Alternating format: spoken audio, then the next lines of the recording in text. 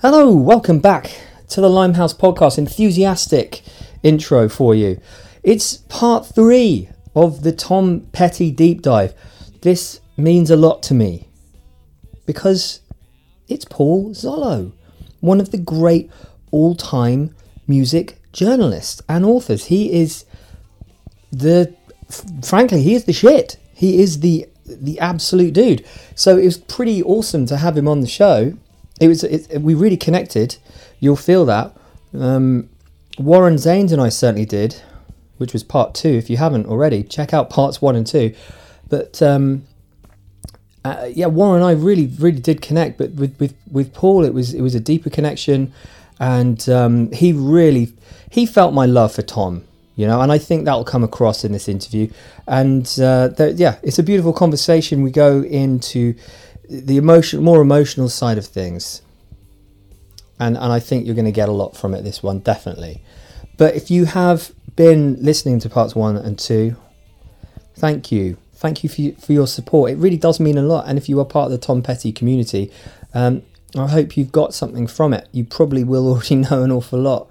Will you have heard a freakish British guy asking questions before about Tom Petty? Who knows? Are you British and you don't give a crap about nationality? Are you American and you think, my God, what's a British guy banging on about Tom Petty for? Who knows? Is he Jeff Lynne? I'm not Jeff Lynne. If I were, I don't know, I'd probably shave that fucking facial hair off and get rid of the shades. It's been like 90 years. Anyway, didn't mean that, Jeff. Didn't mean that. But yes, enjoy part 3. I'm super looking forward to it. I'm going to listen to it back. I never really do that, but I'm going to. And please share it. Pass it on. Be generous with this one. Be generous with them all, for goodness sake. It's cool to share. Share and share alike. That's what I say. That's why I'm bringing this deep dive out there. I want to share in the knowledge and the love and the story and the music of Tom Petty and the Heartbreakers. It is a unique and fantastic story. And if you have been listening to Tom Petty, like Kevin Smith White, a lot more than usual, then you're a good person. Kevin is a hero of mine. I worked with him for many years. He is who I am. If it wasn't for Kevin, I probably wouldn't be where I am today. He taught me how to write and read and write and add up. He taught me how to add up, and he taught me how to weed. Gardening. He's a gardening man, and he taught me all those things. He taught me how to read, to write, to add up, to weed. Frankly, I couldn't run all that well before I met Kevin Smith White. So he taught me how to read, write, add up, weed, and run. Kevin, if you're listening, I bequeath you my not so hot, pretty ropey acoustic guitar. Anyway, guys, enjoy the show. Chris Difford is a dickhead. There is no doubt about that in my mind. And maybe one day I'll elaborate on that. And if you want to know more, just feel free to ask me on Twitter what that's about. At LimeHousePod on Twitter, and then on Instagram. We'll see you there. Enjoy the show. Paul Zollo is an absolute sweetheart. You will be totally in love with him by the end of this podcast. I'll see you soon. Take care. Bye-bye now.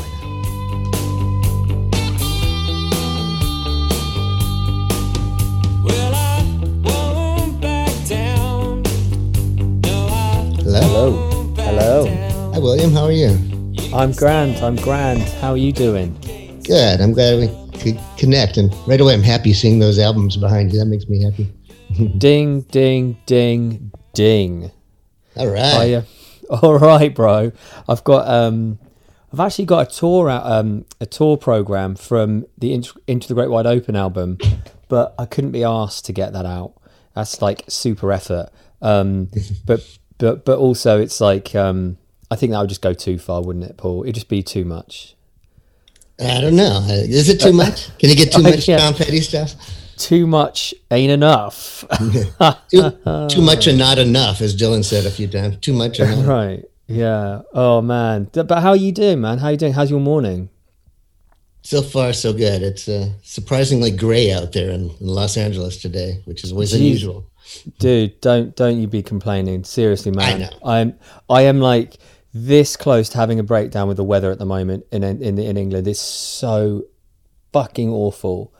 It's just endless grey cloud, man. Like you can get an entire month in the UK where it's just cloud. I'm not exaggerating. It can be an entire month of just. I know. Yeah. Well, I grew up in Chicago, and though I've been here for more than 30 years, this is still exotic to me that we have so much sunshine. And I talk to my brother all the time and tell him it's beautiful, and he always says, "Fuck you." You know, that's all he ever says. Oh man, bloody hell! I'm trying to think of like the downsides of living in California, and I don't know if there are any. I mean, there are obviously, but I mean, I'd love to live there. I've got a songwriting friend over there, Greg Holden, who lives over there, and in Los Angeles. Yeah, I spoke to him last week. He's man alive. He was so good for the podcast. He's an amazing songwriter, and he's got a really cool story about Petty. He met him at an awards ceremony, and Tom was like, "Hey man, that's a great song you've got." Is that right? After he'd performed at the ceremony, it was amazing. But dude, let's talk book. All right. I audio booked it because my job is gardening, so I work outside, and I've had the pleasure of. I actually realised I read it when it first came out, when I would have been mid-20s. Probably. I'm 39 now, so yeah, 20s. And it's so funny, that man. Like it started coming back to me, but I'd read it so long ago that it was just fresh as a daisy. And man, the emotion of the new introduction that you've put in, I can only imagine that must have taken some effort to really like put that to paper. For the expanded edition, you mean? Yeah. The new since Tom's passing. Yeah, well, thank you for asking about that, because that was a lot of pressure, and you understand. I don't know if a lot of people understand, but it was the new edition of the book, and a lot of his fans who really love him with devotion knew the first version, so I wanted to give him something extra. But that was really hard because I was emotional. Like all of us, it felt like losing a friend, and I always had the vision that I always had a very clear vision of doing the book again. There'd be a new edition.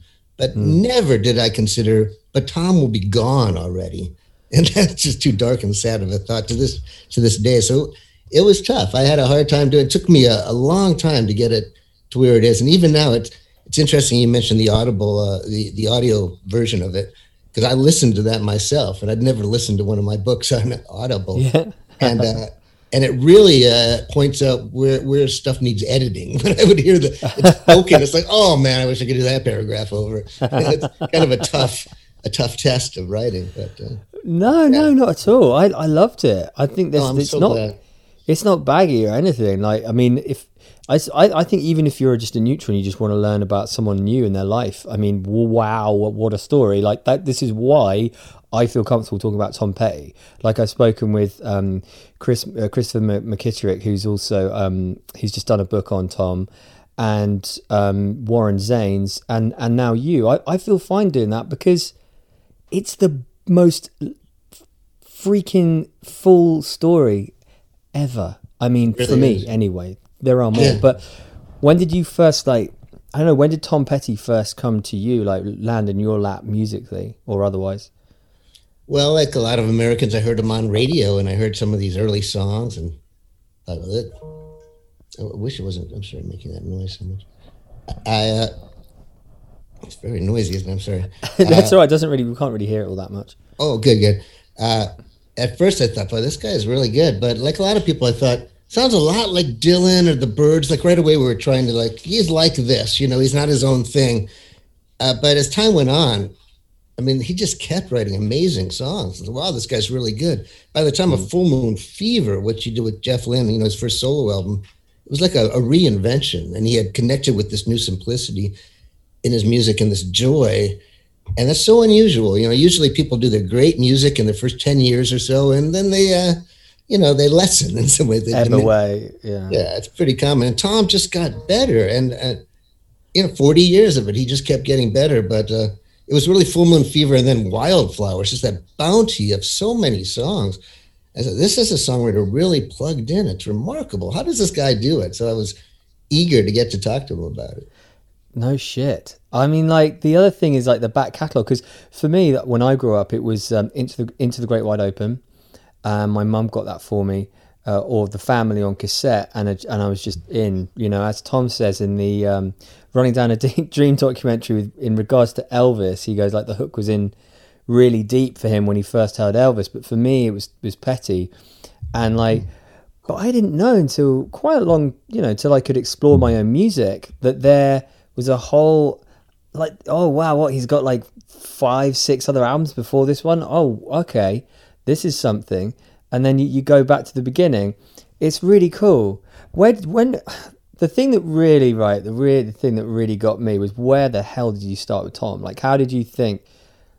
I mean, where on earth did you go? Right, this is the first question for Tom. I mean, I'm guessing you're going to a studio and it's a pretty chilled environment anyway, but there's still a little bit of like, because I know you really, really went to town on your detail and the research. What was your first like, oh, this is what I'm going to ask Tom? Well, before I did the book, I interviewed Tom many times. That's how I gained his trust to be able to do the book. So the first time I interviewed him was when Wildflowers came out. I got an advance of it. And he was just in a wonderful mood because he was just so overflowing with those songs. And he had known I interviewed Dylan and other people and appreciated my, because I'm a songwriter myself, my focus on the writing and what it takes to write a great song. So he was happy to talk about it. He was in a wonderful mood. And then after that, I interviewed him several times, once even for United Airlines, had their audio in flight. We got another cat. This is like a third cat in a row in an interview. This is great. That's to be there. That's good. That's Paul Zollo. I interviewed him for United Airlines, their in-flight audio entertainment that you listen to. And so several times. So by the time I wanted to do a book, I suggested it to him, and he liked the idea because he already trusted me. So at the time he said, it was when he first started his first website. It was that new, it was like 2004.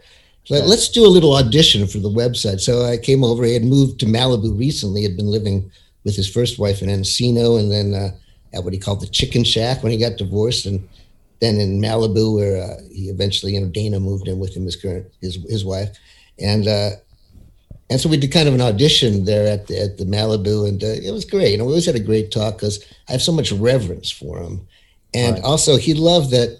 As a songwriter myself, I would reverse engineer his songs like we do, find out what are those chords?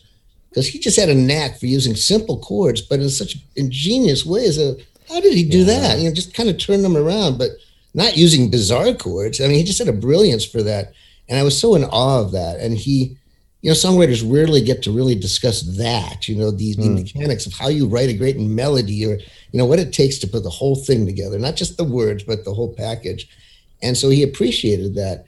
So when I suggested doing a book, the idea was, a book of conversations on music and art. It wasn't meant to be an autobiography at all, but it became real quickly apparent that all his stories about songs were tied in with his life, and his life was all about his music. So it was hard to extricate him. So after a while, we said, we could throw in some, personal stories. So it shifted.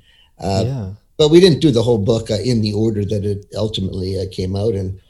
I would come in really knowing certain songs. And he said after one, he goes, you know what, Paul? From now on, let me know what songs you want to talk about in advance, because you've done your homework and I haven't.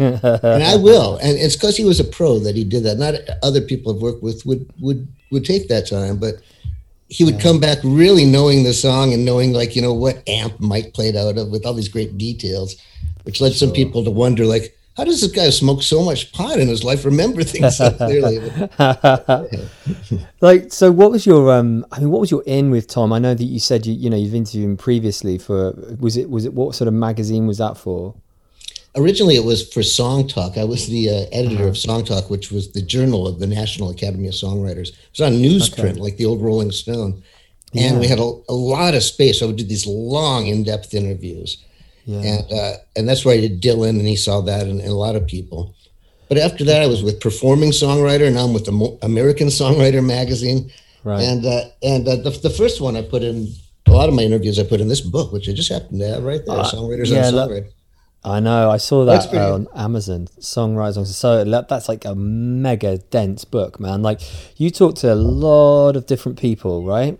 Yeah, I've been really lucky. It was a great job. They paid me to do it. Just go after great songwriters, and songwriters, as I said, really appreciated the opportunity to talk about the craft in a real serious way. And so it's been a wonderful journey. This is the thing with this show. Like every Wednesday, I'll talk to like a young, up and coming musician, and they say to me like, "This never fucking happens." No one sits down with me to talk to 45 minutes to an hour about my music, where I've come from and everything.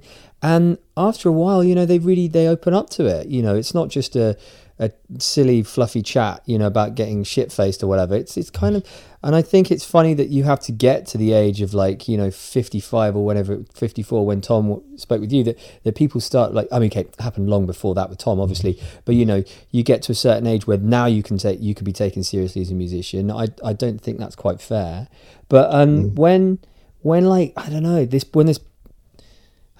the thing is, right, Paul, I'm fucking jealous of you, okay? Let's just put it that way. When you did this, I saw this, is it Jerry Shandling or Larry Shandling, the guy who did a spoof talk show in the 90s. Oh, yeah, Gary Shandling. Right. And Tom was on that show, that's right, yeah. Right. And then he went round to his studio and did a chat with him for about 20 minutes, an interview. And it gives you you can find it on YouTube, and it gives you a rough idea of what Tom was like in a chilled environment, like smoking his weed and talking. Was it like, for me, it was the vibe between you? How did it start? Did you warm to one another very quickly going around his house and stuff? Or was it a bit cagey to start with, that sort of thing? It wasn't cagey at all. I mean, unlike other people, he had no guards up. He was very open. I remember he was wearing his moccasins and this nice sweater. And like I said, Wildflowers just came out, and he was really excited about that because he wrote an amazing range, a bounty of so many songs. He couldn't put them all on the album. A lot of them went on the next She's the One soundtrack, and then on a lot that never came out till recently on the new Wildflowers set. He was in a really good mood.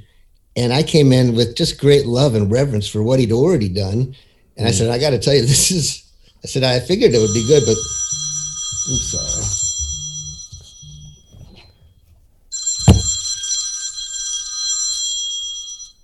Excuse me. It's all right, it's Elvis. It is Elvis. How did you know? I wasn't supposed to talk about it. He lives in LA now, in Pasadena, actually. Oh, really? Okay. No. I find that hard to believe, but fine. I've been told that actually, that he lives often in Pasadena. He moves around though. Well, of course he fucking does. Yeah. It's like Santa Claus, right? As well, I don't buy it for a second that he lives in one place all year round. I reckon Santa's around all fucking year planning his route. But anyway, right. But unlike Santa, Elvis right now is slender. He's not heavy anymore. what I've been told. Yeah. So what were we just talking about? We were talking about obviously how Tom was the first time. Yeah. We connected because of my love of the craft, and I came in knowing, even songs like You Wreck Me, it took him a year to get it right. It was You Rock Me, and I appreciated the diligence. And when I was growing up, I would read Rolling Stone, and occasionally they might ask one question about how'd you write that one? And that would just be fascinating. And they don't get asked that much. They get asked about other things, as you know, so they love that. And I go in with just a million questions about every aspect, but it's an A minor. What do and there are a lot of songwriters that don't want to talk about those things. It's like, hey, I don't think you should look at it that closely. You could destroy it. And I understand that some people don't want to.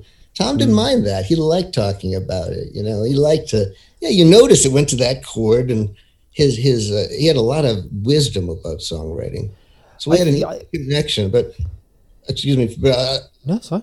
After the first interview, I went back to my office, and we had such a good connection. I was really happy, but I realized I left out about 4 of the fundamental questions I really wanted to ask. And I'd never done this before, but I called his manager, Mary Klauser, a wonderful person. I said, I'm sorry to ask this, but it was really wonderful. But is there any chance we could do one more quick talk? Because I missed some questions.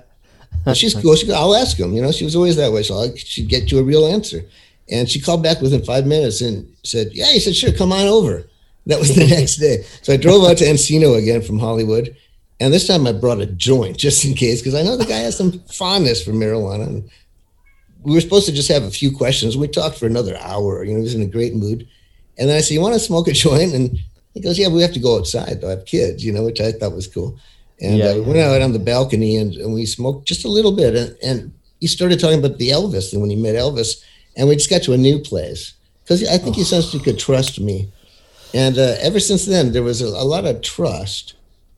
And it's interesting, even now listening back to the tapes, there was not one time when he had an attitude or he was weird or anything. He was always polite and really gracious and kind and always in a good place. So it was really great to work with him. I was so lucky, really. Do you know what? I really pick up on that. And like on the way you're talking about him there, man, like I really do. I feel like he was in the zone, in the moment. Do you feel like he was good at being in the moment, like appreciating what he had, bearing in mind the shit he'd been through? Yes. And he was struggling with that because he realized that he had achieved a lot of wealth and fame and celebrity and yet wasn't happy. And he said, "I don't want to be one of these people who's wealthy and famous and is miserable." And he was somewhat neurotic in terms of his own music, and that he hated listening to it, and all he could hear were what wasn't good enough, imperfections. And it was really Dana, who was just an angel, his second wife, who kind of forced him to listen to his own music again, because she was listening to it, and he said, "I'm sorry, we don't play that here. I can't hear that." And she goes, "Well, I'm sorry, I'm a Tom Petty fan. This is what I love to listen to the most. So deal with it, dude."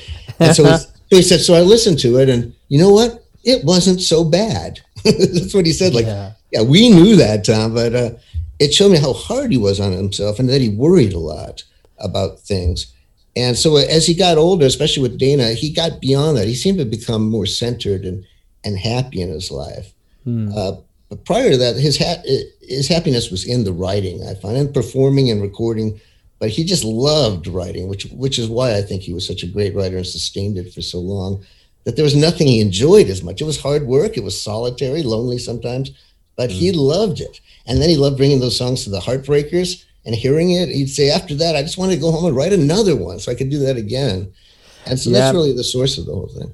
That's quite exciting, actually, hearing you talk about the raw excitement, but especially with the Elvis thing you started on, because I'm writing a script at the moment about Tom Petty's life, right? It's a biography, just for the shits, man, just for the shits. Fine, I don't care, whatever.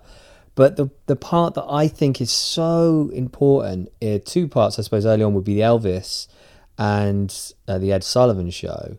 And those are the parts I've really enjoyed writing the most, because I can really see how cinematic it is. And I think he had a really good cinematic vision for like songs and that importance, to bring out the story. The people want a story. They want vision. They want that palpable sense of being in a song. And he's so good at that, Absolutely. Yeah.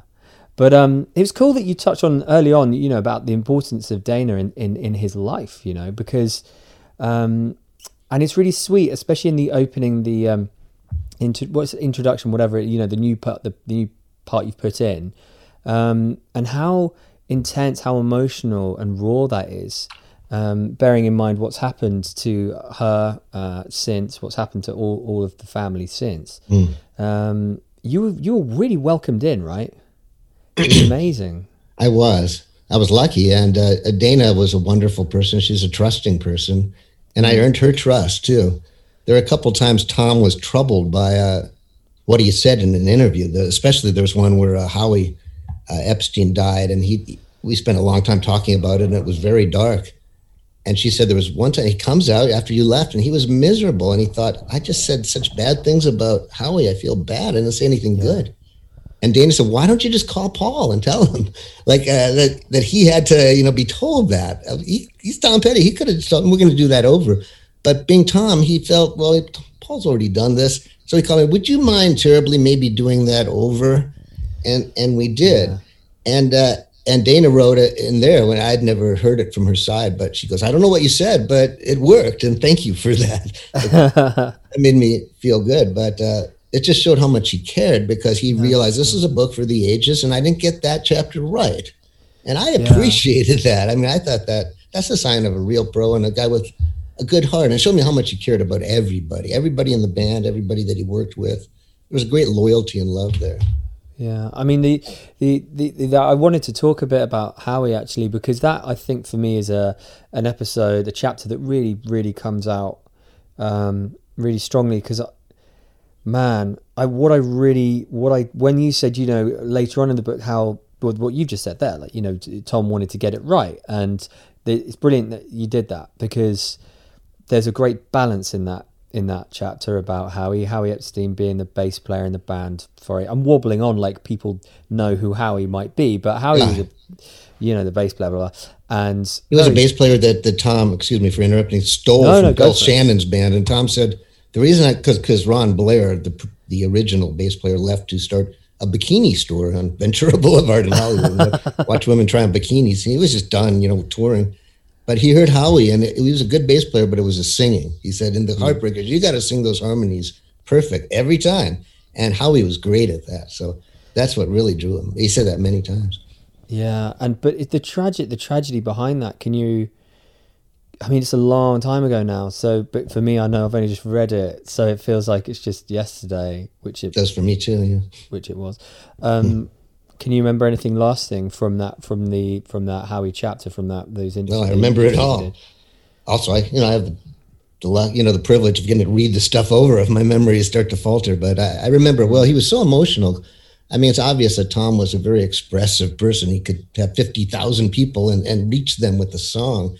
So to be sitting there, just the two of us in his little home studio, when he would tell a story, I would feel his emotions so palpably. When he was very happy. Is that your cat barking, I hear? No. That's our little dog. Sorry. No, don't mind at all. She's not little. So that's Rosie. God. Rosie, that's nice. A Limehouse podcast regular. Sorry, Paul. No problem at all. I like animals. Well, not all animals. But so when Tom was happy, I really felt that happiness. And when he was sad, it was so sad. And nothing was sadder than that, the first Howie talk. It was just this darkness. And he started to speak very slowly, and it was really tough to hear it. And you know, Howie Epstein was a great bass player, and he got hooked up on heroin and got really messed up. He was such a sweet guy. All he cared about was music. He never did interviews. He didn't want to be a star. He wanted to be a musician, and he was. He was a great musician. He also was a good producer. He produced one of John Prine's albums and got a Grammy. So when he started going down, he started, messing up. You got to be professional. This was the real deal, and missing photo sessions. And so Tom many times said, you got to get help, and really tried to help him. And it came to the point where Tom had to fire him. Like, we can't go on like this. And he died soon after that. So Tom, being Tom, took it like that was his fault. He could, I don't think, I understand why he did that, but it really hurt Tom. It was probably the hardest thing, one of the hardest things he went through. He took it so deeply. It just showed me how much he cared about people and how much he loved them.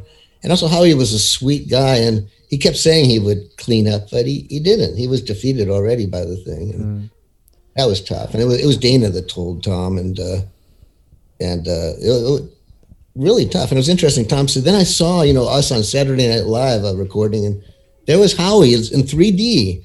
And it was so, hard just to see him. And that's what we go through all the time, whether it's Tom or John Lennon or all these people we've lost. It's interesting to hear him reflecting it.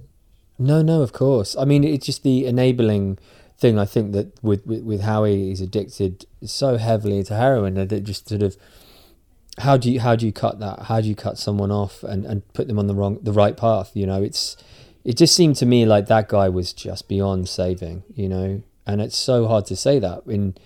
I guess that's where Tom would have struggled talking about Howie, because it is you've got to sound compassionate and understanding, but also respectful of why the decisions you took, because you can't just enable people. You can't, like, if you've learned anything in life. Yeah, I don't think Tom felt he was enabling them, but he wasn't. I'm not sure exactly how he looked at it, but he felt that by firing him, that really took all hope away from him. Also, I just read it recently that I didn't realize, but Howie's dog Dingo had died the day before he died. I never quite got that before, but clearly that was really, really hard for him. That's so he's tried that. I know, man. When Do you know what? Another cinematic moment when you're writing about this in the book, it's like, I can see, there are so many little vignettes in this book, in Tom's life, that you draw out so wonderfully. Man, that speaks to the chemistry you guys must have had. But particularly when Howie goes off on his own to his house in Mexico, New Mexico, whatever it is, and he's just like, fuck, man, his dog dies and it's just like him. There's just like, you could write a film based on that little moment. It's just so...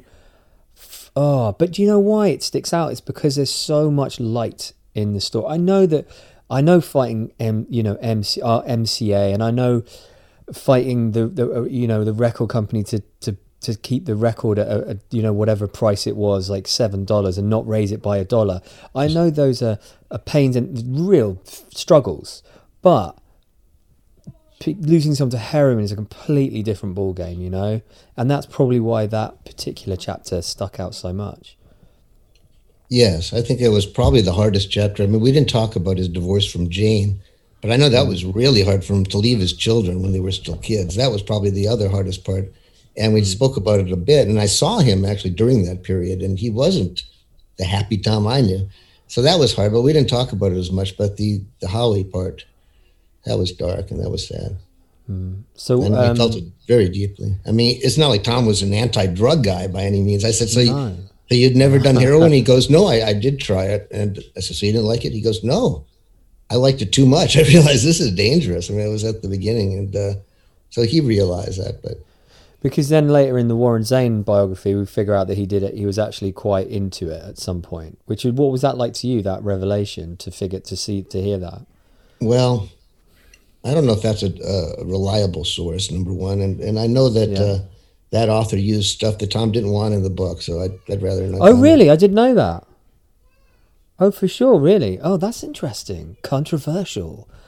Okay, that's quite fun, because I did enjoy that, but that Zane's is very dark in times. It's I don't know why, but I experienced anxiety when I was reading that book. I mean, not like profound anxiety, but definitely moments of like, shit, like this is some, especially when he's talking about, his first marriage. Oh boy, being married so young and being on the road and recording and keeping a band together. I'm like, wow, that guy's, he's glue. He's like rock and roll glue. I don't know how the hell he's like, I don't know how you do that. But what was your, like, in terms of, because I suppose if I'm going to see, like, I don't know, if I get an interview with Tom Petty, I don't know, whoever, like, I'm trying to think of artists I really love, and it's really hard because all I've got in my still head alive, right? Yeah, right. Okay, Robert Plant, Robert Plant. I get into with him. I'm like, right, these are the blah blah blah. These are the things I have to talk about, but this is the thing I really want to talk about.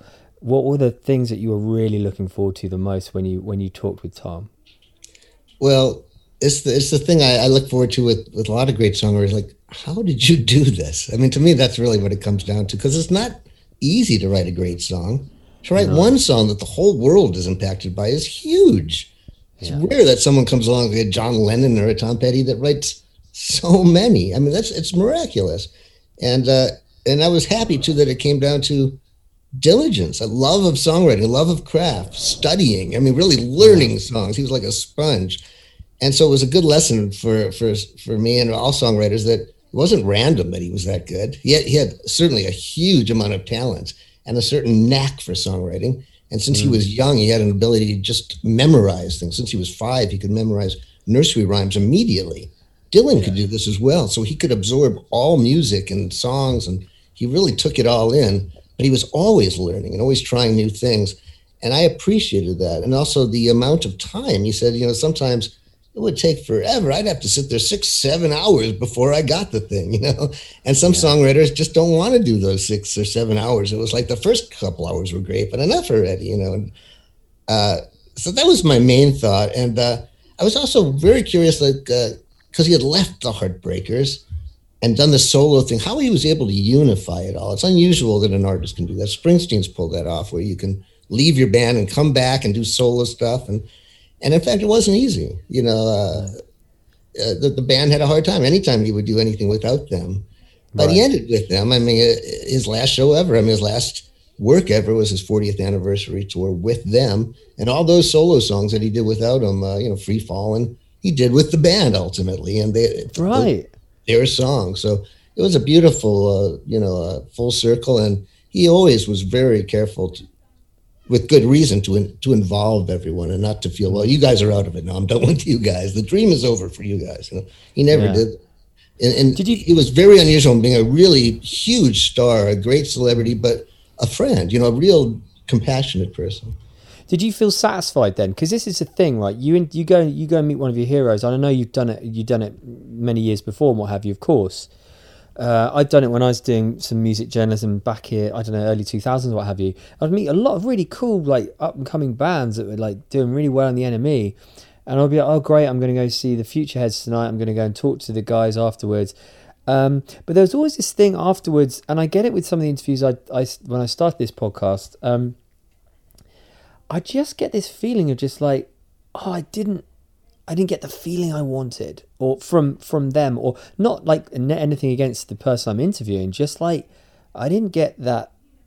I don't know what it is, man. It's like this unspoken thing that I was hoping to get, and I don't even know what the fuck that means or what it was. Like, I was just like, I've just had a really good chat with this person, but it's left me feeling good, and I'll leave sometimes even interview just a bit depressed, just a bit like, ugh.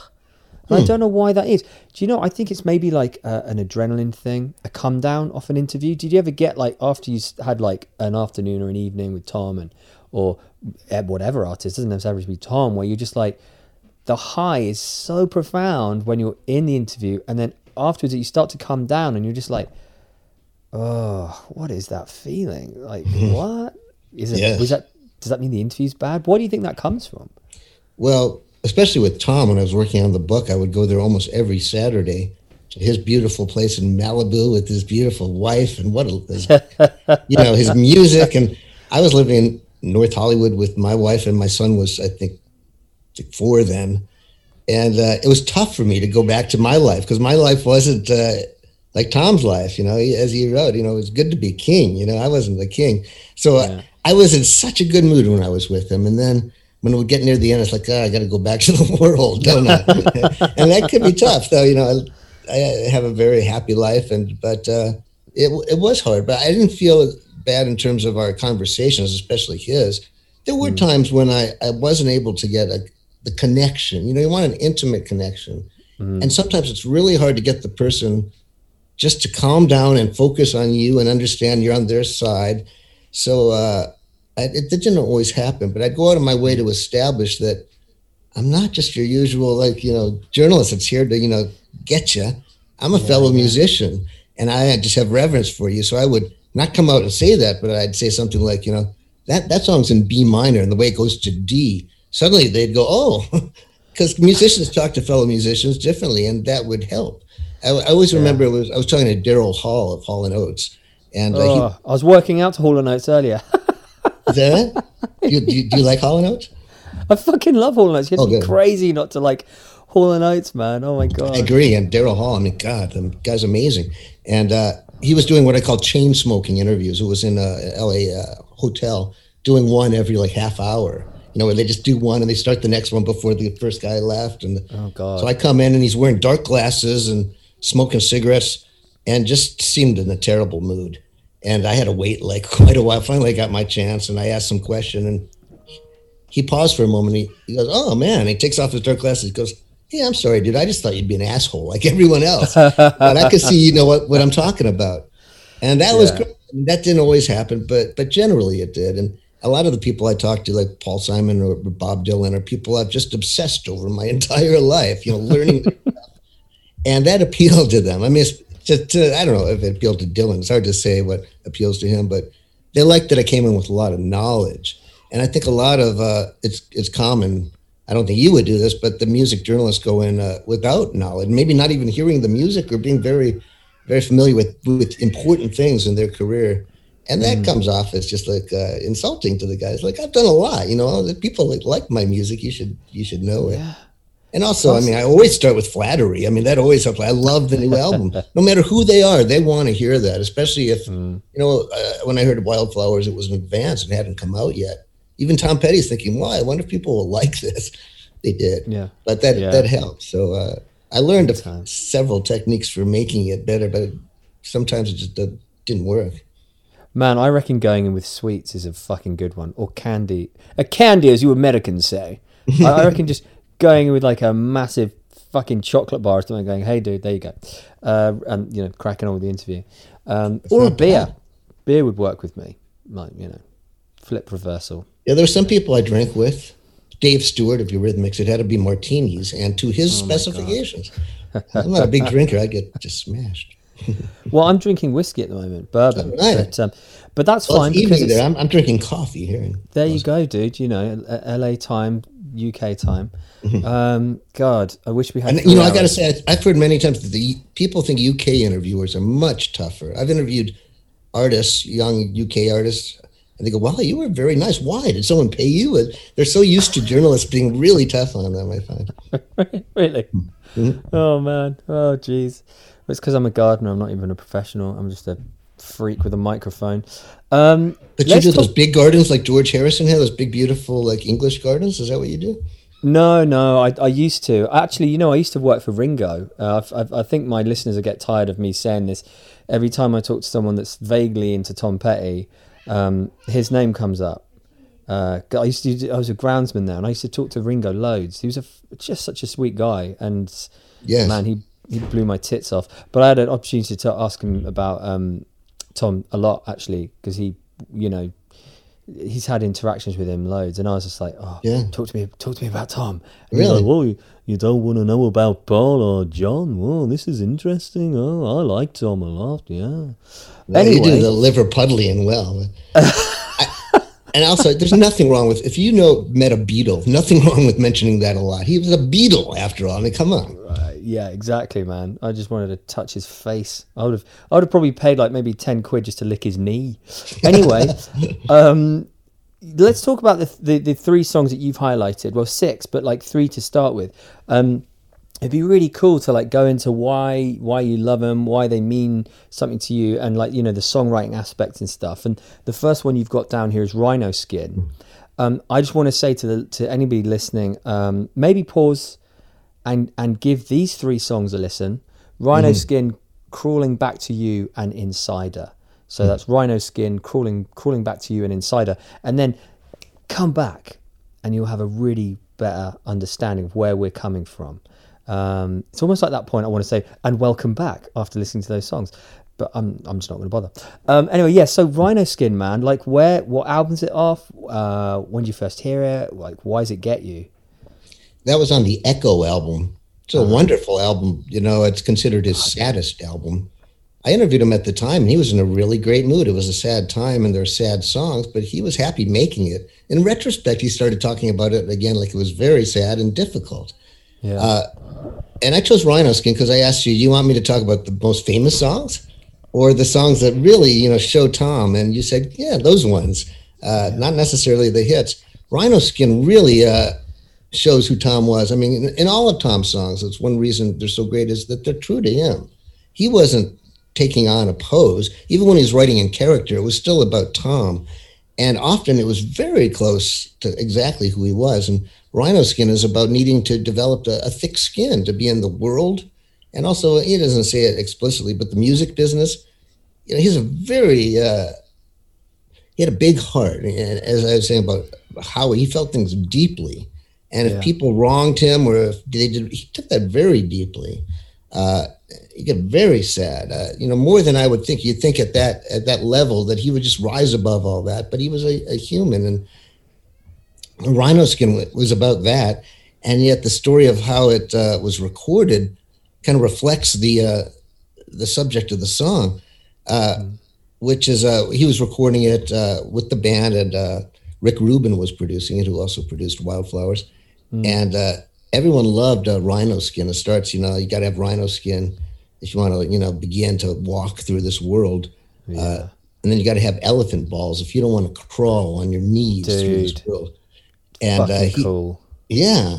to me, that was like, wow, that's like a line some guy would say in a bar. You know, you gotta have elephant balls. You know, and I love that.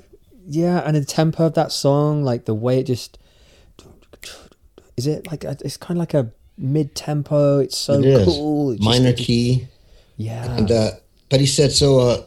They played it and it was great. But the Rick Rubin came up after, you know, they tried it in the studio, and he said, you know, I love song, love Rhino Skin, but you know the elephant balls, Tom. Maybe take the balls out. And Tom said, really? And then he said, one by one, everyone in the band came up to him and said, yeah, love the song. Take the balls out there, Tom. No one wants elephant balls. And Tom could just say, no, you're wrong. But he said, you know, everyone said it, so I thought I should try something else. And he said, I couldn't come up with anything that felt, you know, that fit better. And that was what I wanted to say. But all of them were against it. And it just showed me that even at that level, he was dealing with that. And he really took in what people said. And it meant a lot to him. And it's funny with that song of all songs, which is about, you gotta stand up for yourself. You gotta be strong. But it's also about love too, you know, that in love, he got really hurt, you know? And so it's just one of those perfect songs, melodically and lyrically. There's not a wasted word in that song, and it's beautiful. And it just reflects all of his songwriting, in that he had what he called his modular method of writing songs, that every part of the song has to be equally strong. The intro, the riff, the chorus, the bridge. You can't have a weak bridge. And so there were certain songs of his he called his B songs that weren't going to get on the album unless he improved them and he'd work on them. And if they never got there, they would never get included. And Rhino Skin, I think, is a great example of that melodically, every part of it is just so beautifully done, and yet short. You know, he didn't like to write epics like Dylan. He grew up on, you know, songs that were under 3 minutes. He's like, do it all and you're out of there before 3 minutes. That's rock and roll. That's what he was going after, that economy of language. And so I think Rhino Skin is just a perfect example of that. It's visceral, it's funny, it's got everything. Did you know what? That is so cool. Actually, I haven't thought about that song in that way until you mentioned that whole bar thing, because it's like a bar song, right? It's got moments of that, and it's really cool. You can hear it in a bar whilst you're drinking your whiskey, chatting with a mate. I can definitely feel that. That's so cool. And crawling back to you, man, like, ooh, I keep crawling back to you. Oh my god. Talk to me about that song, the whys and ifs, and why you love it. Well, I love that you just did that. You brought the music too, and that's so much a part of it. We're so used to, you know, people talk about lyrics so much, but it's the music too. None of these songs anyone would care if they didn't have great melodies. He just had a great genius for writing wonderful, visceral, passionate music.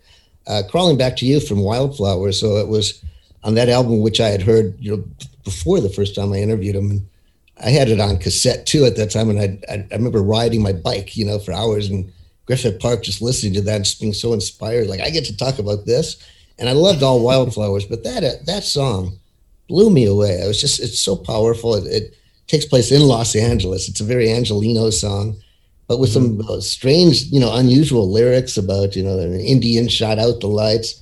That's such a goddamn lyric. That's such a line. That's a line where I just go, fuck you, Petty, you're too good now, fuck off.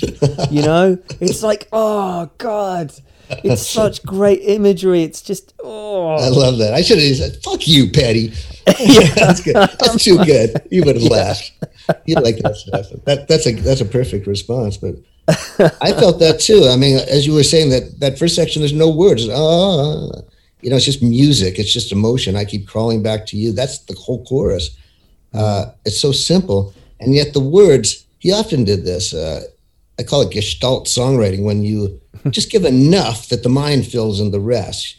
You know, Lennon was genius at that. You know, like, did he in Norwegian Wood? Did he burn the apartment? You know, he doesn't give you all those, and so you go into the song, and Tom just gives you enough. But at the end, you get to the last verse. I'm so tired of being tired. Sure as night will follow day.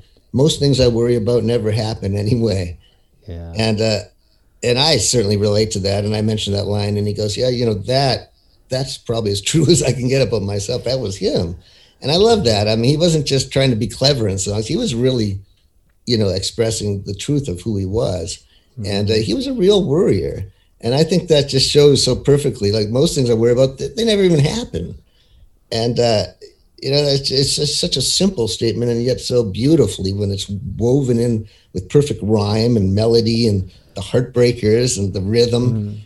It's powerful stuff. But that song wasn't a hit, but I think it's one of his most powerful songs. Yeah, no, absolutely. I don't want to cut you short. I just feel like when I first heard that song, and there's another refrain on Damn Torpedoes where it's similar. It's kind of like, don't worry about this shit, it's all going to be fine. Kind of, I can't remember what bloody song it is now.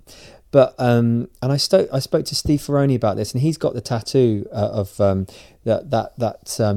things I worry about never happen anyway on his arm. Does he? I didn't realize that. That's so cool. Yeah, it's so cute. It's so cute. And the interview showed me, and I showed him my Tom Petty tattoo as well. We had this little moment.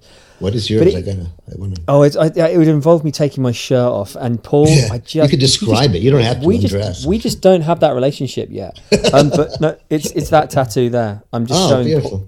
Paul that the Tom Petty and the Heartbreakers logo. Ferroni for the new drummer, he's pretty good, for the new guy. Shit. They still think of him as the new guy, after like 25 years. But it's just touching back on that real quick. The notion that when your rock and roll heroes, your icons go like, hey, look, man, I've got the same worries as you. It's okay. It sounds really stupid to say it. And rather obvious, but it really helped me, man. When I was going, like, I've been through shit in my life, anxiety, worrying about stuff that is just obscenely stupid to worry about, but you're doing it anyway, and you're OCDing the shit out of yourself, and you're just going over and over and over crap. And then someone just goes, look, dude, that shit never happened, did it? Oh, right, yeah. Thanks, Tom. It just makes life a bit easier. But it does, yeah. Insider, man. Whoa. Let's have the down low on that one. What's your take? What's your take? You're familiar with all these, I'm assuming. All these. Dude, inside out, back to front. Yeah. Yeah, an Insider, that's a special one, isn't it? Yeah, man. What happened was he got to know Stevie Nicks. Stevie Nicks loved the Heartbreakers, started hanging out. At first, she kind of threw them off because he said, we were a boys' club. It was all boys, and she shows up with 9 other, girls. She always had an entourage, and they disappear into the bathroom like for 40 minutes, and then come out. And so at first, I'm not so sure, but when she started singing with him, it's undeniable. It's the great thing about real music. It's not fake. You can't fake that. It's either great or it isn't. And he has great respect for Stevie and the way she could sing. So he was working with Jimmy Yovine, the producer, and Jimmy started working with Stevie. And so they asked Tom for a duet. They thought it'd be nice to have a duet. And so he went away and he wrote Insider, which is such a powerful, again, a slower song, but so visceral and really about getting through pain. I've been through the briar. I've crawled through the briar. And it's a heartbreak song, and it's really, again, it doesn't spell out everything, but it gives you enough to know this guy's hurt, but he's bringing a lot to it. And so Tom wrote that, and he comes back, and Jimmy said, when we asked you for a song, we didn't know you'd write this. They were kind of just some fun little pop record would be good. Yeah. And they just were blown away. So Tom cut it, just voice and guitar, and then Stevie overdubbed her harmony. And Tom realized, man, this sounds so good. I don't want to give this away. And he felt bad because that was the whole idea of it. He said to Stevie, do you mind? I want to keep this for my record. And she's a songwriter. She did understand. She said, as long as you give me something else, and stop dragging my heart around with something he already recorded. And they just took it and turned it into a duet. I always thought he wrote it specifically for that. But Insider was one he wrote for that. And it's amazing in that place and for that reason that he would write a song that deep. And, later after that, his house was burnt down while he was there with his family. And they almost died. He saved his family by actually having him jump in the swimming pool. And I used to think Insider was written after that because it was about being, getting through the fire and being a survivor. But in fact, it wasn't. So it's a prophetic song too, and that he was talking about that. Yeah, yeah. I mean, that is like for me the first ballad that I ever heard of Tom's ever. Like, sorry. I mean, yes, I'd heard. Stuff off Full Moon Fever, well, Free Falling, but really, like, for me personally, that it's quite a bold move, isn't it? Because it is a proper ballad, right? I mean, it's and the rest of the album is nothing like that really. So it's quite a statement, and also it is. People wouldn't say this. Like, it is. For me, it's quite ballsy. You know, getting Stevie in. What's that going to do to the fan base? Is this just like, oh, look, he's now so famous. Look what he's doing, man. Not like a sellout or anything, but you know, but it just worked. So it's kind of like that's what I love about Tom Petty. Is like so much as he goes, well, we can do this now. I don't care about what anyone says. And then he goes, look, I told you it would work, you know, and his music does all the talking for him, you know? Yes. I think he really did care what people thought. He wanted it. He really cared about his fans, but he always did it with authenticity. I mean, he knew that sounded great. That was a great song. You can't get a better harmony singer than that. And so I don't think he thought in those terms as much, but if he did, he didn't tell me that. But I think he always felt, well, let them listen to it and see what they think. And his fans love that song. And you're right, it's a ballad, and generally ballads never get released as singles. It's unusual unless it's Let It Be or Bridge Over Troubled Water to become a hit.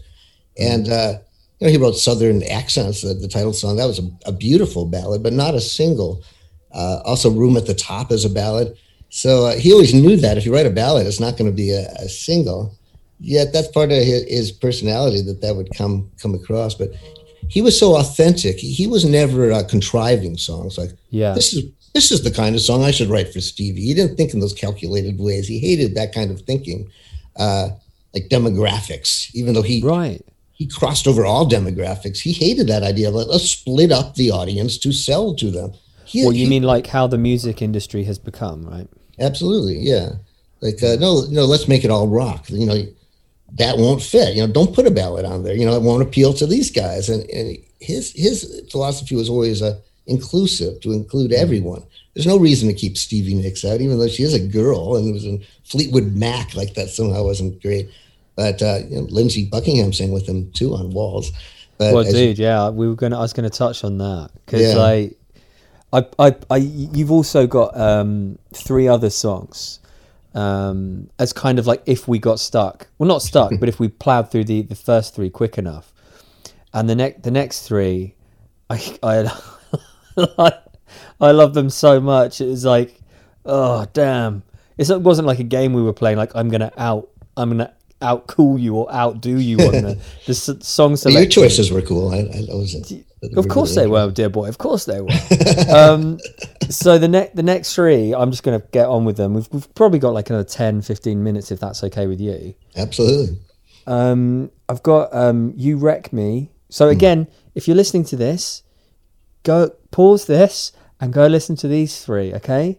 You Wreck Me, Southern Accents, and 2 Gunslingers. I mean, oh God, You Wreck Me. I used to be in a Tom Petty cover band. I was a Tom. Yeah. Sadly, we only played 1 gig. We practiced so hard. It was a great gig, but the guitarist left and we couldn't find a replacement. But we opened with You Wreck Me. Wow. Talk me through that, man. Like, talk me through how does that make you feel on a gut level, that song? Well, it's real rock and roll, but brand new. It's like brand new and old fashioned at the same time, very up tempo. And You Wreck Me, such a compelling title. And it's just so great. You think he must have written that like in a half hour. It just came out, you know? And that's a song he wrote to a Mike Campbell track. You know, often Mike would give him a cassette tape back in the day with 20 tracks. And Tom would find one and work on it. And You Wreck Me was that. And it really showed, you know, his diligence, and that he told me, as I mentioned, that for almost a year he had it, but as You Rock Me, and he knew that just wasn't right. Yeah. And one day he came up with You Wreck Me. It's just one word difference, and it shows because songs are such a short form. One word like that is monumental, especially in the title. It changed everything, and suddenly he had a way into the song. But that really struck me, boy, because you hear that, you think that's just pure rock and roll. He wrote that, you know, in one day. It's got that feeling. It showed how serious he is, and yet he was always so serious. But he never wanted to show the labor that it took that long. If it sounded like it took a year, that would be the wrong thing entirely. But also, it's cool that you played it, so you understand that, you know, someone gave you those chords. You'd probably put the melody right on the chords, but he really sings in between the chords. And yet with a great melody, it's ingenious. It's not a normal thing. We hear it now. It's like, well, that's how it goes. But it's ingenious. I mean, Mike's chords are so brilliant. I mean, it's a fast progression of chords going by, as you know, and Tom just folded the melody in such a brilliant way. Well, there's a key change in the middle of it, right? And then it goes back to the original key. It's mental. It's like down, down, down, down, down, down, down, down, down, down, down, down. And then it goes back to, and that's so cool to be able to pull that off, man. It really, in the middle of, like you said, like a seemingly straightforward, oh, he must have written that in 10 minutes song. Like, it's not the case at all. Like, it's wonderful. I mean, well, Mike was great too with the stuff he would give Tom. I mean, yeah, like I said, Tom would get to maybe 1 in 20. So Don Henley would write Boys of Summer to one of them. Yeah. Those other tracks went to other places. I wish that had gone to Tom. I wish Tom had picked up on that one. That's the only regret I have, I think. I would, oh, geez. Because, I mean, but then again, maybe it wouldn't have been anywhere near as iconic if, I don't know, whatever, fuck it. That's another whole conversation. I just love Boys of Summer so much. My God, what a song. But Southern accents, right? So here's between just you and me here, Paul, I played Southern accents, just the song, to my wife Laura when we were on holiday a couple of months, few months ago, and she didn't like it. And I was like, is there something wrong with you? Have I married the wrong person? Southern fucking accents. This is just the most beautiful song. Man, what is it? And this is why we have divorce, There's good reasons. Fucking right, man. I'm well ahead of you there, buddy. I mean, Laura's a lovely lady.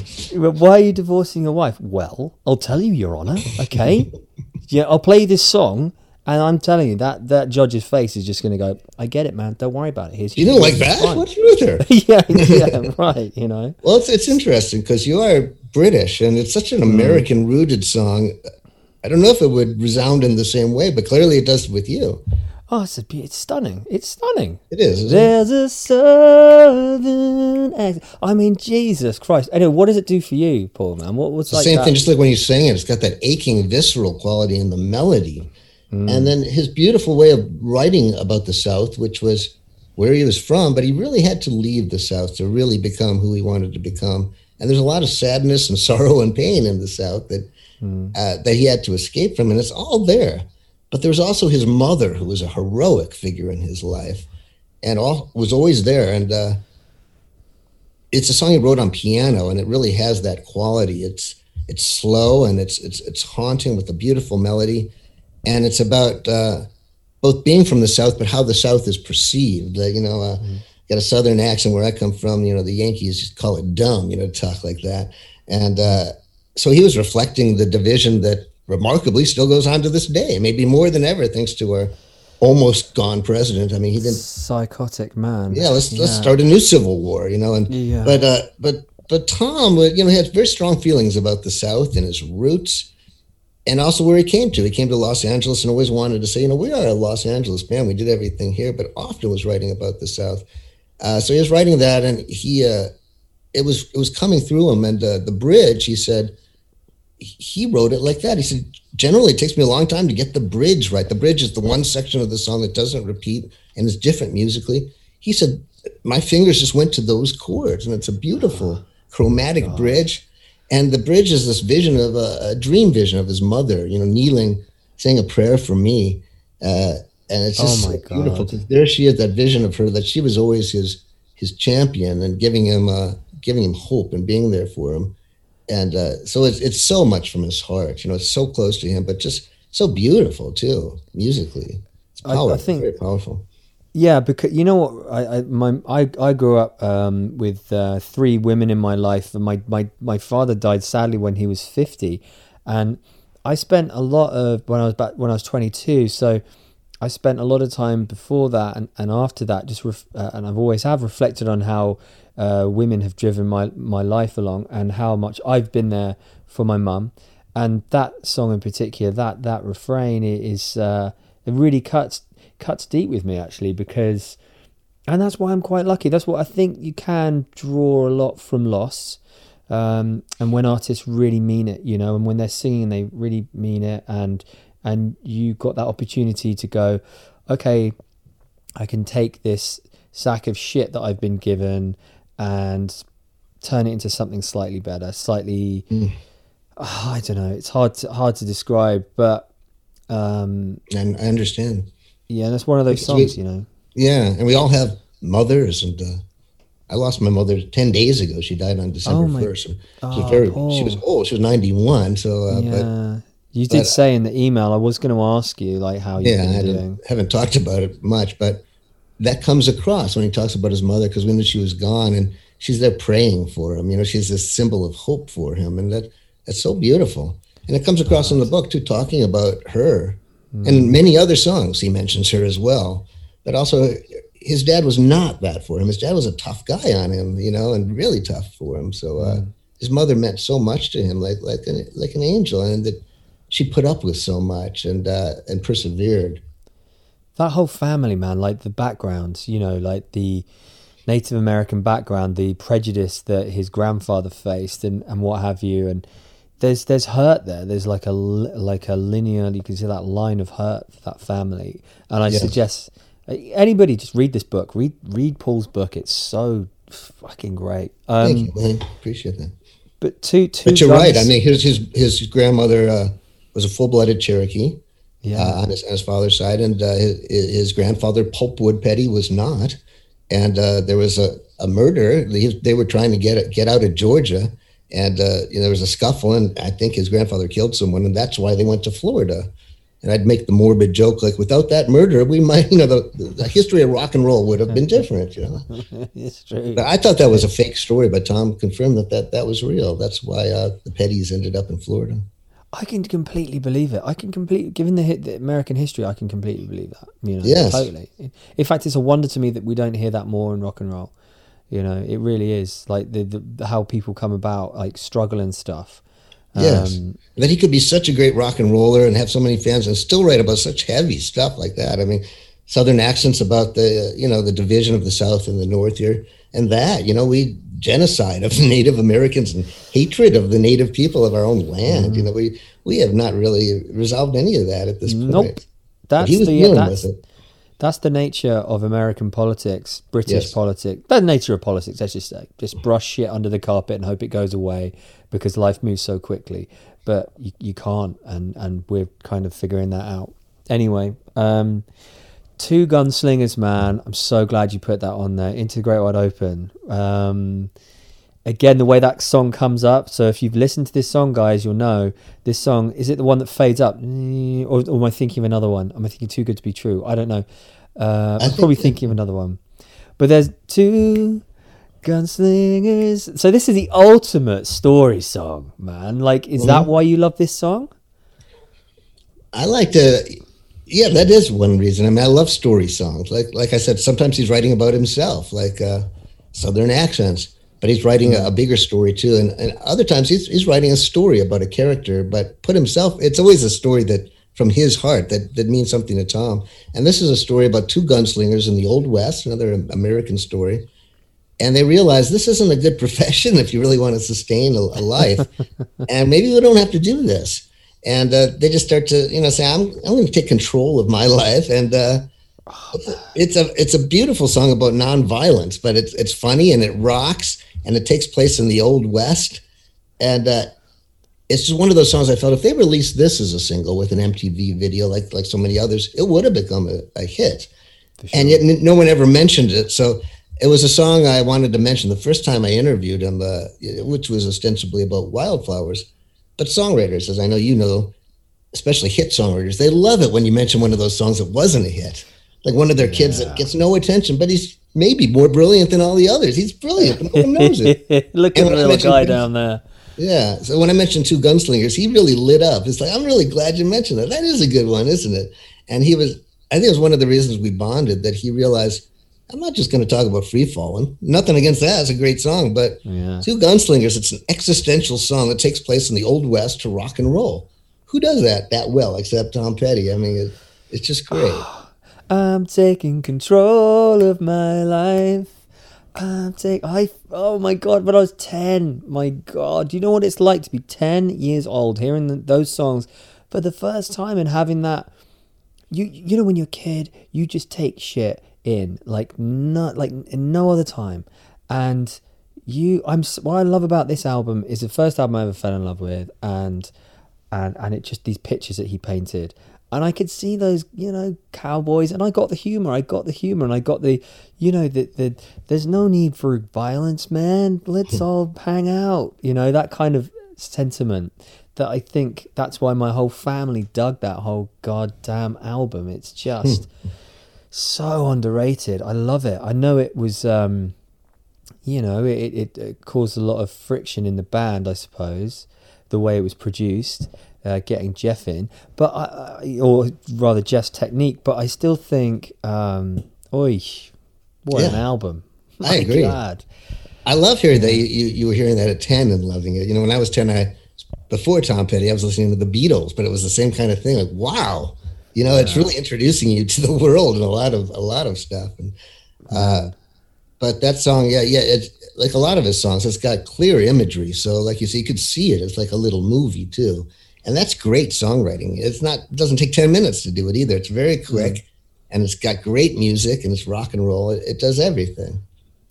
So, dude, I have to call this to an end soon, but out of these next few songs, out of my list, right, pick one that speaks to you the most. And this is ridiculously difficult, so just call me a prick and tell me to go away. Prick. Hey, prick. Fuck off. These songs are too good. Okay, I've got Letting You Go, The Dark of the Sun, Straight into Darkness, Somewhere Under Heaven, Making Some Noise, Hurt, Walls, and Last DJ. Any of those? You get to discuss one of those? You can tick. Which one of those tickles your fancy? Well, as I mentioned, I love Wall's Circus with Lindsey Buckingham's, amazing, wall of sound harmonies. But I think maybe more significant to mention The Last DJ, because that's unusual. And we're talking about Tom as such an artist of the people. I mean, an artist who really cared about his fans much more than most artists. Like we said, he kept his album price down. He didn't want that to go up. Same thing with his concerts. It used to bother him. He told me that, they would always list in Billboard the top grossing acts for the summer tours, and Rolling Stones or Eagles would be one. But Tom would have sold more tickets often, but they cost less. So that bothered him, but not to the extent that he would lower his prices. So it mattered to him. At the same time, he wasn't just trying to be, everyone's friend. He would speak out. He would fight for things. And The Last DJ was a whole album about what he saw all of society getting kind of destroyed by corporate thinking. But he used the music business as the main symbol, basically the radio business and records, that it used to be a real thing, and especially radio, that songs would become hits because people would hear them and buy them and request them. And so it was a kind of a democratic system, and that changed. And he saw it change when suddenly the marketing guys came in, and suddenly the marketing preceded the product. And said, well, make the songs fit this. He knew when that happened, this is going to dilute the power of rock and roll. It won't be pure. And he fought against that. And The Last DJ, he's writing songs against the hand that's been feeding him well for years. You don't do that in this business generally. But people took that. A lot of people were offended by it. He said, I wasn't just writing about the music business. It was the main metaphor for it. But those are tremendously engaged songs. He's so invested in those songs. And some of them are very angry. And it really reflects, because he was authentic, like I said. He wasn't going to hide his feelings in songs. And it reflects what he saw in the music business was suddenly, because MTV really launched them in a huge way. But they were real rock and roll. They were real-time rock and roll. But then there were these artists that came along that weren't that. And he said he didn't want to name any names, but he'd be on some festival with a woman pop singer. And she was hugely popular. And he goes, that's great, but don't call her a musician, because she's not a musician. Yeah, it takes absolutely. real artistry to do what we're doing. And that's different. Right. And I thought it's so rare that he would castigate someone like that. But it just showed that purity again, that rock and roll mattered to him. And he stood up for it to the end. And he didn't want it to get diluted or become meaningless or trivial.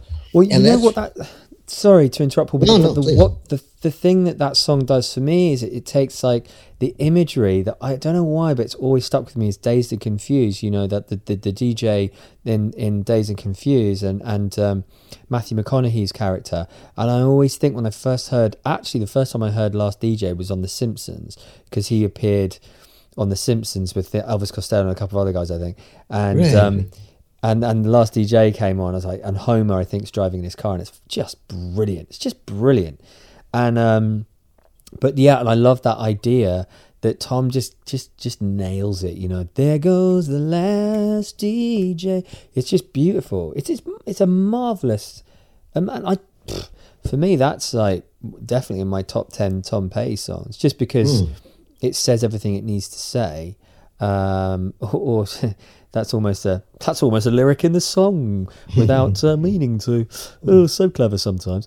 Yeah, and you know, he says, takes the political aspect of music, but puts it in a bundle that is just wonderfully like pop sentiment, but just gets to you and does everything a song needs to. You know, it's so groovy. I love that song. Yeah, I do too. It's powerful, and it really reflects. He was able to reflect something that was really going on in the culture, and a real cultural shift.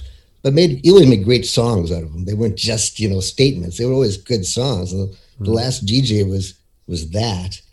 But to this day, I don't think it's been received fairly. That song and that whole album. People are, I mean, I hate. Sorry, you're going to disagree with me here because everyone does, but I think David Bowie's last album, I can't stand it. But like something like Last DJ doesn't get a look in. But I know that's completely ridiculous comparison. And that happens a lot in music. But you know, I just love that album so much. But I do there you go.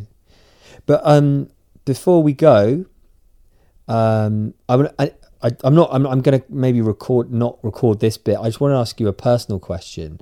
And feel free. Look, we don't put this in the interview, but I've read a lot of stuff, not a lot, but one Rolling Stone article about Adria and Dana falling out, and it just perplexed me. I was like, what? Like because this was, I don't know if you've heard about it at all. And I think I only did it. I think I came across this article by complete accident when I was on holiday.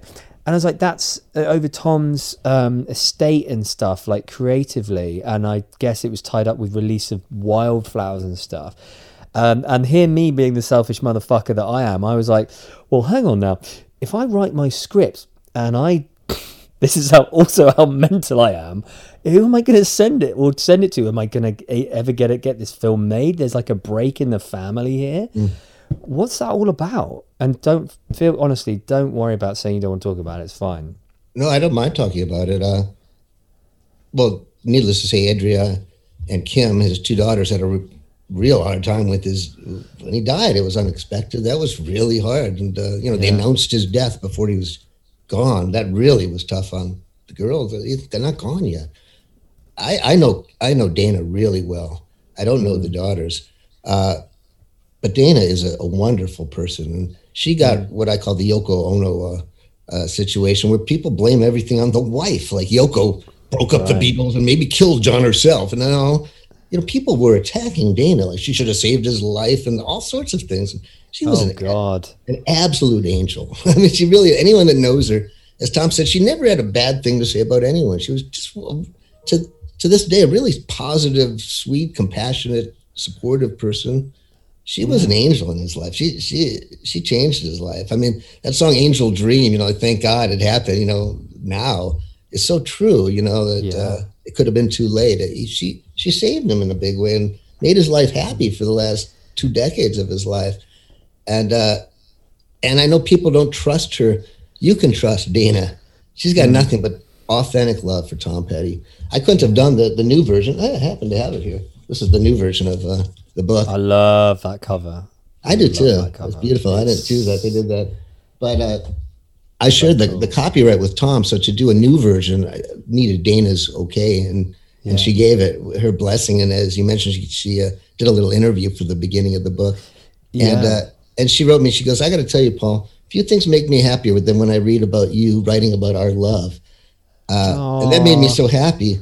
but I was reflecting the truth because, you know, as I mentioned, I knew Tom before that, and I knew him when he was going through that sad period. He was living at the chicken shack. And then he was so sad and distant. Then I saw him with Dana, and he was so happy. Anytime she would just walk by, his eyes would light up. And they were lovebirds, and it was the authentic love. And he talked about, you know, I went through that period, and that was probably the hardest time of my life. But then I met Dana, you know, and it was years before they could be together. And she was a blessing in his life. She really helped him to become a happy man. And it wasn't easy when you were already at that, like, he came into like a circus, you know, and he was for sure, and she dealt with it beautifully. So you could always trust Dana. I mean, that's the insight I could share. That's what messed with my head. I was like, oh no, there's always something, isn't there? Oh God, why does this have to happen? Obviously, it's not my family. It doesn't affect me. It's just like I don't know. I just love the fact, you know, and they are the daughters of Jane, so I could understand. You know, that's their mother. Not Dana, but you know, they went through a real hard time, you know, with what happened, and it's tough on everyone. Yeah. Do you know what though? I would love to talk to Dana for this podcast, but obviously that's, you know, not going to happen. But oh my God, to talk to that. But how do you even reach out? It's like I tried to reach out to Adria, right, via her website, because she's done amazing. I love her music videos and documentaries and stuff. She's done some really great work, and talented. Yeah, and it's just, how do you meet? I think it's like inner circle. It's kind of stuff. I'm so lucky to have spoken to you guys and Steve Ferroni. It's like trying to reach out to people. It can be hard, but I don't know. Maybe it's just longevity. I've got to be like, you know, 65. Well, I can't. That's the other thing. That's why I'm pushing to do these things, because like people die, man. You know. Yes, exactly. People. It's very important die. to do it before they die. Yeah. I've learned this, and you know, so many of the interviews I did. You know, I started this like in '87. I started doing these interviews. I knew old timers would die, but so many young people died that I interviewed soon after I interviewed them. You know, great people: Harry Nilsson, Townes Van Zandt, Laura Nero, Lou Reed. I mean, it's endless. I wasn't meaning to write history, but it becomes that. And as you know, it's such a privilege to be with these guys. These are true geniuses of this forum, and what they've done is timeless, amazing work. But it's really important to get to them before they die. There were a couple I got very close to, and we lost them, and it's frustrating forever for me. I mean, well, you touched on George Harrison in the book, and it's widely known. I mean, that is just bleak the way he went. I mean, just horrific. But I suppose that's what the price, isn't it, that some of those guys paid. We didn't know it would be that kind of price, where he was stabbed viciously. And as Tom said, he said to me, I don't know if it's put it in the book, but he said that was actually much more severe and worse, the attack and what he suffered, than they let on. But we thought it was a stab. We thought it was one stab wound. In the UK press, it was just what have you. But it sounded psychotic, right? Well, like I stabbed him viciously. You know, Olivia, George's wife, got the guy with a lamp and could have killed George. And for I was writing about this yesterday because it was just the 40th anniversary of Lennon's death. For Beatles to get attacked, these people that gave us so much, you know, it's still a horror that's so hard to deal with. And needless to say, it affected all of them. You know, like Tom was a little scared of fans, and I thought with good reason after what happened to Lennon and then George, you know, he had every right. And yet he would go out and meet the fans. But George was interesting with Tom or anyone I met that knew him. They spoke with so much love. And Tom said, you know, there's this thought that maybe we knew each other in another life. There was such closeness. And George said to him after they first met, you know, I'm not going to let you out of my life now. And he spoke about George with so much love. It was really beautiful. Yeah. Dude, we're going to have to fucking end it. I hate this shit. Not our lives, by the way. Or, good. You know, just this conversation, the way I said it there. It's just so annoying. I wish we were. Oh God! I wish we were in a bar somewhere. This would be. You know. Yeah, I wish we could go to a bar anywhere. You know, we can't go to bars here. I've just got a bar in my head, my friend. That's what I've learned to do. Close my little eyes, get a little bit tipsy, and just pretend I'm in my favorite dive bar or wherever. But yeah, dude, thank you so much for your time. And maybe we do this again sometime. I would love to. It's a joy to talk to you, and I love. You started singing the songs. You have so much joy for the songs. So that's what it's about. There's joy in these songs, and I love that you express that. It's great talking to you. I appreciate it. When I've got my script, right, I'm going to send it to you so you can laugh. Good. First, you can laugh your tits off at it, and two, maybe you'll like some of it. But I'm writing it from a fan's perspective, knowing that it's never going to get made. But it's just to, do you know what I mean? Just to say I gave it a go, you know. As a movie, you read it as a screenplay? Yeah, screenplay, yeah. So I'm loving it. It's so much fun doing this shit. Well, I think it should get made. Yeah, me too, mate. Yeah, you know. yeah. You and me, we'll write it together, Paul, and we'll just go to Hollywood and they'll just go, okay then, buddy, sure thing. Are you going to talk about his childhood too? Where does it start? Yeah. It starts with I love the story of his dad, him and his dad fishing, and the dad reaching into this to the water and getting the eye sockets of a crocodile, right? I love all that crazy alligator. shit. The alligator, the alligator crocodile. Yeah, I grew up in Chicago. That never happened where you come up with an alligator. Never. That was an amazing story. They're in the boat and his father takes his two fingers into the eyes of the alligator, which then went down. And Tom said, just to show me that he could do that, you know. Fucking insane. Wow. Yeah, that's cinematic. Imagine that as an opening sequence, like big wide shot of them fishing on the boat, and then hey Tom, and then the Elvis thing. I mean, obviously, but anyway, I'll send it to you. We can have a laugh together. It'd be funny. That sounds like it could be great. Yeah. But look, dude, thanks so much for your time. Thank you, William. It's a pleasure. Let's stay in touch, and I'm I'm so sorry for your loss, man. But thank you. You know, God, and she had a great innings, as we say in the UK. A great what? I'm sorry. A great innings. It's a innings. Innings. Yeah, it's a cricketing phrase. It means like they have that in baseball. We have innings. Right, baseball. I was going to say that translates, right? Yeah. I love that. That's lovely. Nice one, man. Well, look after yourself, okay? Thank you. You too. It's a pleasure to meet you. Thanks, Paul. Cheers. Cheers, mate. Bye-bye. Bye.